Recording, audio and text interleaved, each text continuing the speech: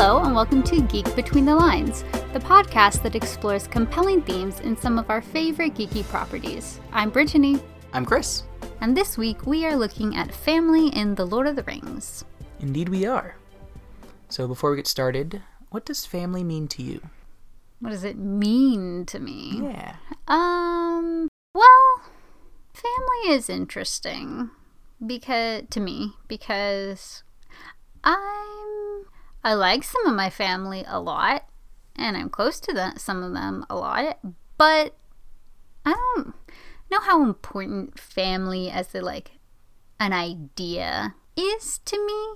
I think I like the idea of chosen family, but ideas of bloodlines and biology and stuff like that, I just don't care about. And I don't necessarily think it's helpful for the world. So I think there's something interesting to me definitely about growing up together with people, because then you have, family history, family cycles, and, those types of things. But I don't think, to me, family needs to be defined in terms of genetics or something like that. And at different times of my life, I've been much closer to some people who aren't in my family than people who are, or, it just, relationships ebb and flow, right? And yeah, I think that there's some people I've had such a strong connection with that aren't in my family, but we treat each other and we're closer to each other than a lot of people are than they are with their families. So yeah, I don't know. It's interesting. What about you? Family definitely means a lot to me. It's pretty important to me. I know it does. Yeah.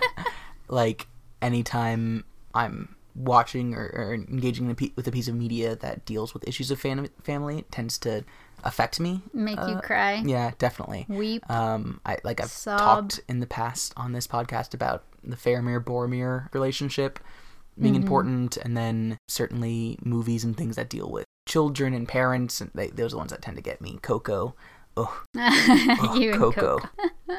So yeah, those concepts of family and of kind of something that binds you together, even if it's not someone who you would choose, is powerful to me. You don't choose your parents, but they're your parents. You don't choose your children, but they're your children. And for me, there's still a kind of responsibility to do right by them because they're yours.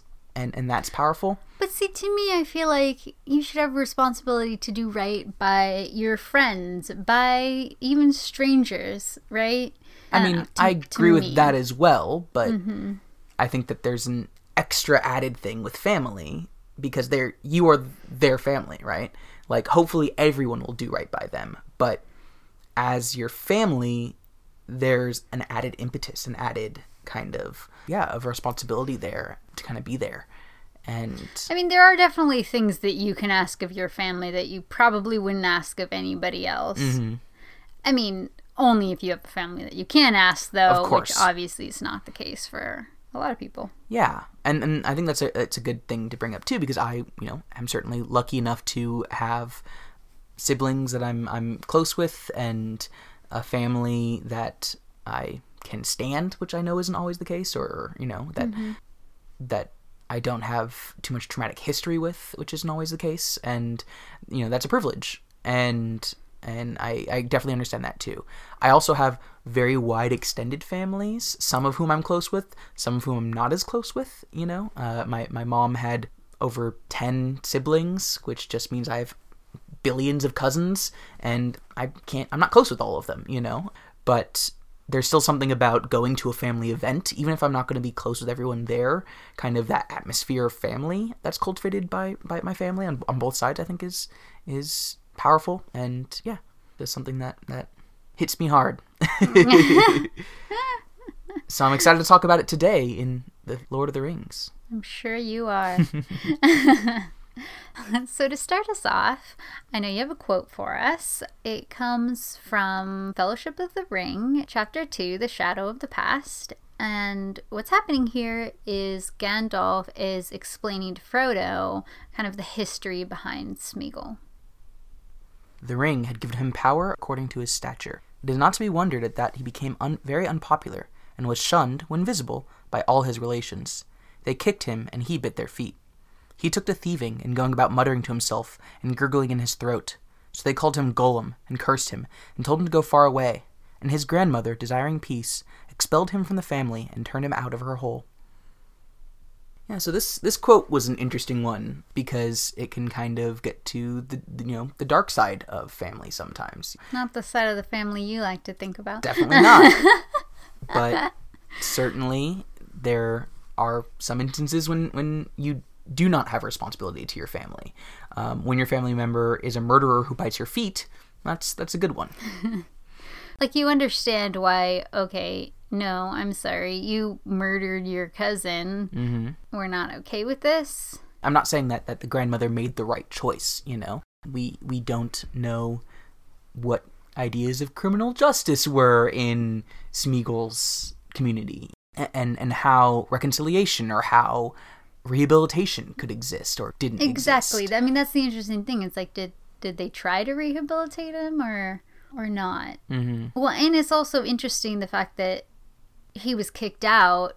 He has the ring of power. He could go back if he wanted to, but he never did. And he just spent the rest of his life alone until he lost the ring. So it's interesting. Yeah. And I think that you could read into that, you know, being cast from your family, it's hard to go back from that. Forcing your family to be around you. The ring of power cannot force someone to love you, you know, or someone to accept you. It can force them to listen to you or to obey you. But family, when family is healthy, it's not about obedience. And I think that's an interesting idea that he spent 600 years alone after his family cast him out because he had no one else left but himself in the ring. Yeah. Yep. Well, let's get to our analysis. What character did you bring today? So it was kind of hard to like choose one character because it's like family. Mm-hmm. So I wanted to kind of look at this idea of family as potentially exemplified in two characters. Okay. So I was thinking about Bilbo and Frodo, and it particularly came to me because we just watched Fellowship of the Ring a couple of days ago. We did. It was great. Yeah. And it was something that was kind of struck me while I was watching was if part of their interactions could be seen as the handing down of the ring from Bilbo to Frodo, kind of symbolizing like handing down of dysfunction in some ways, because when they do meet again in Rivendell, Bilbo lashes out at Frodo, and Frodo's just like scared when he lunges at him for the ring. And yeah, it's just this thing has kind of taken over parts of Bilbo and it's negatively impacting Frodo. And then later, Frodo is doing the same thing to Sam, right? And so it's just kind of like in family that happens a lot. These like destructive patterns are handed down and they just continue to go out and like affect other people. And it wasn't really something I had thought about before in terms of them, but it's kind of interesting. That's really interesting. Yeah, I also see that in the fact that Frodo was not gifted the ring. He was, I mean, given is the best word, but it's not powerful enough for it because he had no choice. In the same way that you don't get to choose your family, you know, you don't get to choose the dysfunction that comes from your family for the most part. He wasn't able to choose this heirloom, choose the path that it was given to him. You know, he talks later on that he wishes that he had never received it. Exactly. And I love that part where it's like, I wish that this had never come to me. Yeah, and so does everybody who has to face that, but what you have to decide is what to do with it, right? Whether you continue those patterns or not. And sometimes, like for Frodo, it was too hard for him to break without help of others, right? And I think that's interesting. And I think at the very end, it's interesting too that after everything that Frodo has been through, and he's traveling with Bilbo to the Grey Havens, and he's just like, oh, do you still have my ring? Like, I'd like to see it again, or I'd like to hold it again. And it's just like sometimes, even though an older generation should be so aware of the dysfunction that they handed down to you, they're not. They're just oblivious. And I can't just go and explain it all, so I'm just gonna be like, okay. That's so true. It's like, this is the closest to an apology I can get, because I know I'll never get one. They will never truly comprehend what they did to me, or take ownership of that, because that's just not an expectation that people tend to have for their family, and the way that their family, caused dysfunction in their lives. Huh. Yeah. Very interesting. Well done. Thanks. Well, I know some stuff about some dysfunctional families, so it's not that hard for me to find. Yes, one of the good aspects of us having very different styles of co-hosts is that we bring vastly different perspectives in some senses. This is true. So, what about your plot for me?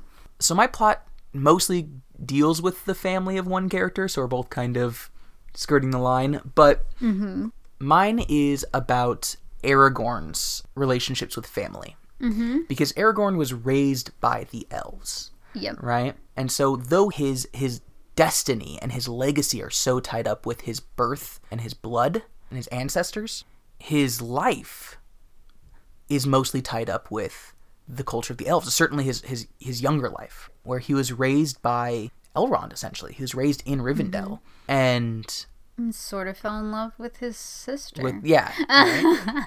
Who was stepsister. Who was probably already an adult when he was born, or who was already an adult when he was born, you know? But I don't think they met until they were both adults. It's a little messy. Because she was being raised by Galadriel, because Galadriel's her, grandmother or something. Yeah. The other thing that was very interesting that I found out when I was kind of looking stuff up to double check, when he went to Rivendell and stuff like that, is that Elrond is actually his ancestor as well, kind of. He's part of his family. The first king of Numenor was Elrond's twin brother.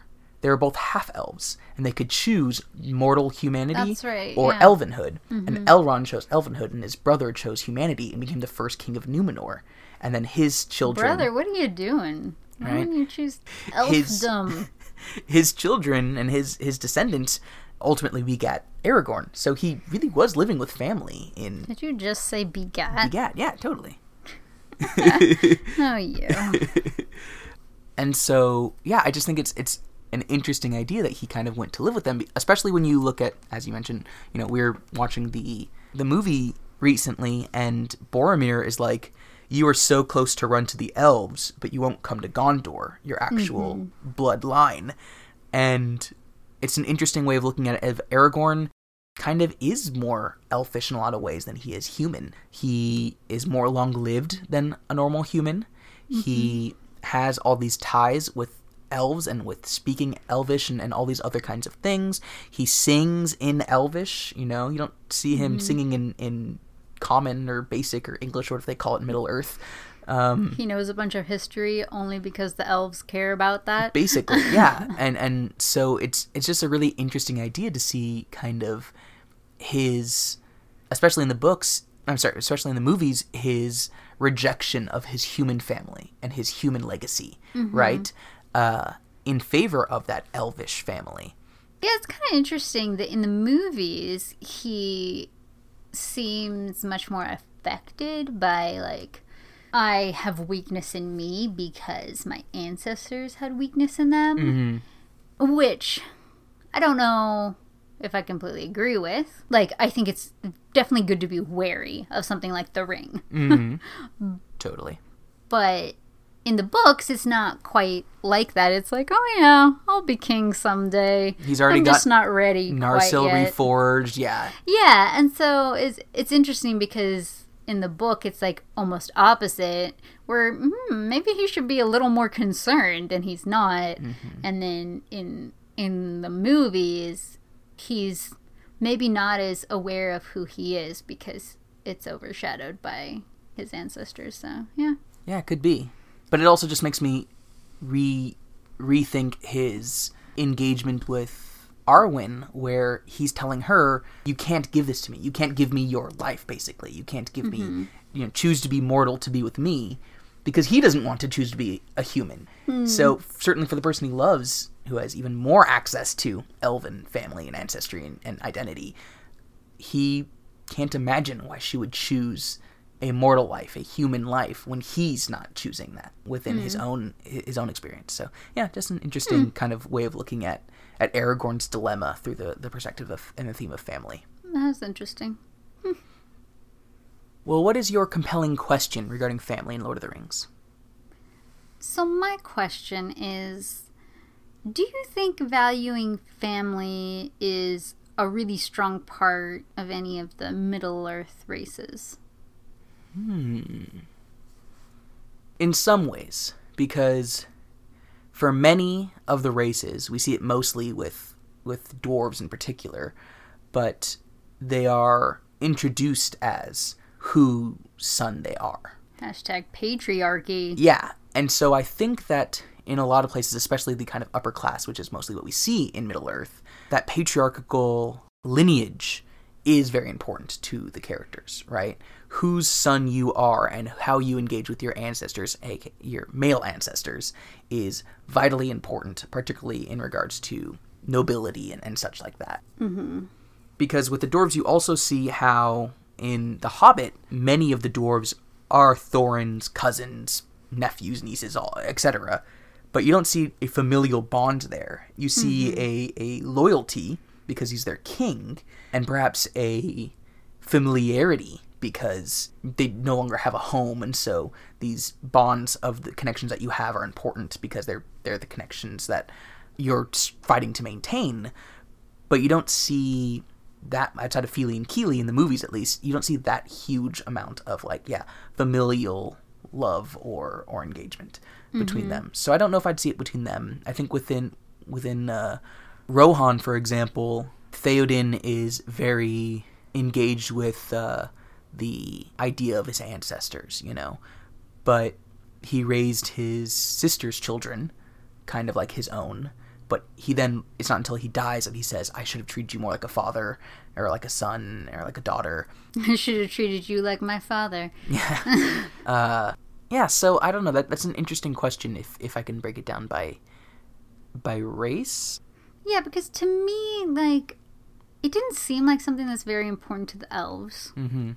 And it's like you see it in bloodline and nobility, but you don't really see it in relationships, I would say.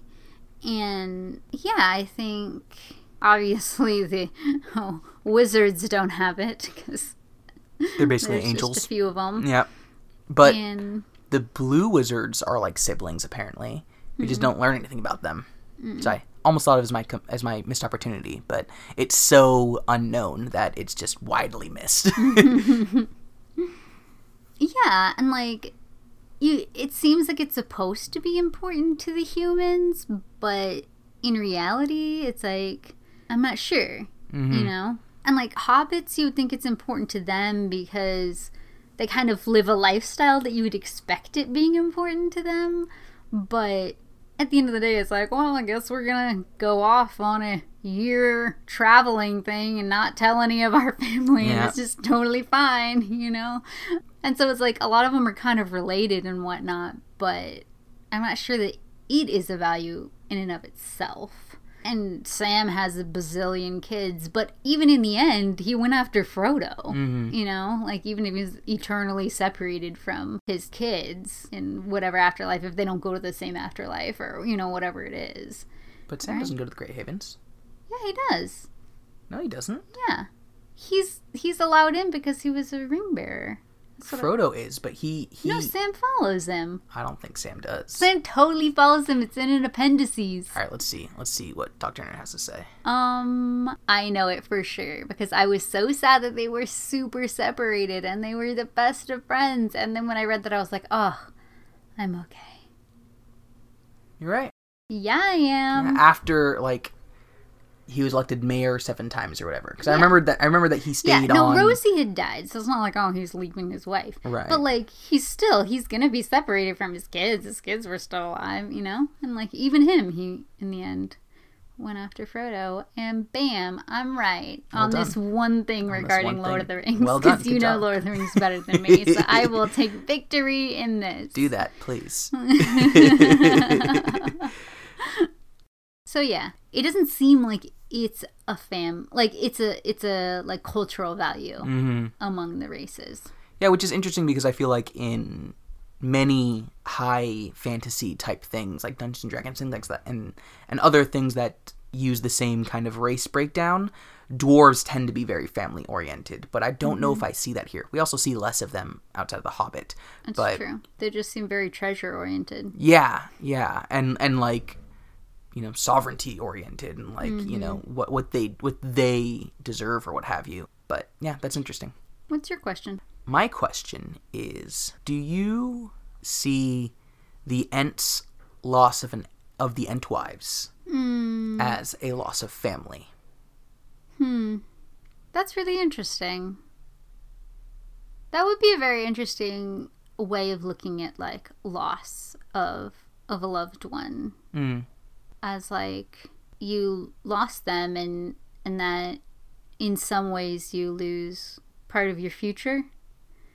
And you remember things about them and you remember that they're important, but you can't quite remember what they look like as vividly anymore. That's interesting. I never really thought about that. Yeah. You bring up future is a really interesting idea too, because the idea of family often has the component of children and of building a future and continuing on family, right? And for the Ents, losing the Entwives meant that there were no new Ents, you know? They lost that future, as kind of, as you mentioned. But for me, I always saw it more as losing their race, their people, rather than losing their family. But it would be interesting, I think, in terms of losing a significant other, something like you lose that future that you were going to have with them. Yeah. I also kind of see the way that Treebeard engages with like the loss of the trees around Isengard as a kind of familial reaction, you know, because these clearly are not trees that he's seeing all the time, but they're trees that he's known for such a long time, many of them since they were born, essentially. And that is kind of a family thing, you know? Like, he helped to probably raise them in some ways, and he has known them since they sprouted, and he has been along on their journey, and he has this close connection with them, in particular, a connection with a dying race, as you kind of mentioned, you know? And so losing that, and that being their call to arms, I think is a really interesting look at that as well, because... You know, would he have cared if it was the trees of Mirkwood or of a different forest, right? That he doesn't have that same familial connection to, enough to, you know, spark them going to war the way that they did. And in some ways, I would say he would have cared, but yeah, I don't know that he would put his own people's entire, like, survival at risk just to go to war for it when it wasn't his forest. Yeah. Interesting. Yeah. Oh, the Ents. Poor Ents. Ents. I know. Also, how do you lose the Entwives? They wanted to go garden, and bachelor Ents just wanted to do their own thing. They didn't want to be tied down. Well, then they should be left. I mean, yes. Stop being such a bro, Treebeard. Okay, so, missed opportunity. Yeah. Why don't you go first? Okay. So my missed opportunity is that, besides if we're going to look at my, like, character topic in this symbolic way, I don't think you see in any, like, tangible or literal ways within the stories that parents have a significant impact on characters. And you have a lot of, like, orphaned characters, you know? You have Aragorn, Frodo, the Eowyn and Elmer, like you have maybe probably more, and that never really seems to impact them. And you also have like abusive parents, like Denethor, right? And that didn't seem to impact Faramir like a ton. He didn't like, oh, it wasn't great, right? But you don't see that really come out in his character a lot, at least to me. And so I feel like they could have done more with that. I think one of the exceptions would be with Sam. I think he would talk about some of the things like his dad would say, right, to him. And even at the end, like how his dad really didn't believe that Sam had like done these things. There was like great, did smart things or whatnot. And Frodo's like, no, actually he did all these things. And so you do kind of see that, I think, have an impact on Sam's self-confidence. And like thinking that he's, a fool or, these different things, right? He's kind of down on himself, right? And so you do kind of see it there a little bit, but there's not a ton. There's not a ton there. And I think that there could have been and should have been probably more. Yeah, that's really interesting. I definitely saw Sam as the kind of one example that sprung out as well. And then for Faramir, the one thing that would come up would be the decision to go out to this losing battle that his father wants him to. But that's also tied up with this is what his king wants him to do. Yeah. So I'm sure that there's elements of both involved there, but certainly in the movies, a lot of it is about the love of his father missing and and him only caring about Boromir and the ghost of Boromir more than Faramir. And yeah, I think I was thinking a little more books than the movies, because exists in the books, but yeah, the movies really hit on that in Return of the King, which I think is actually really well done. Yeah, no, I think that's honestly one of the best scenes of like the whole series. Just so good. I know, it's so good. But yeah, in general, not a ton of impact, and maybe part of it is just like they live in these kind of like warring societies, and so like being orphaned and stuff like that isn't unexpected in the same ways as maybe we would think of it here in like the States.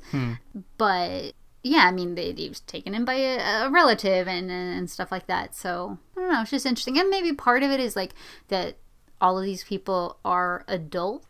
Like they're pretty, they're getting up there in years. So maybe when you're in your 80s, you wouldn't really be like, not that it wouldn't affect you, but like it wouldn't affect you the same way as when you're 20. Yeah, that's a good point. What about you? What is your missed opportunity? My missed opportunity is that I would love to see more of an engagement with issues like family. I think family is a really, really good one for this in particular, but in Elven culture. And specifically how being immortal affects your concept of family. Right. Because as I mentioned, Elrond is the great ancestor of Aragorn, right? And so having not only those kinds of relations, but having someone who might be 3 generations younger than you, like your grandchild or your great-grandchild, who is also 2,000 years old, what is that like? And then what does it mean to have a child and make that decision to bring in someone who can live forever into the world and have these other kinds of questions? I think I would love to see these brought up. And one of the reasons why elves in general have never really captivated me in a lot of these high fantasy style stories is because I feel like they don't engage with these issues, like they're just seen as so stoic and unengaged and philosophical.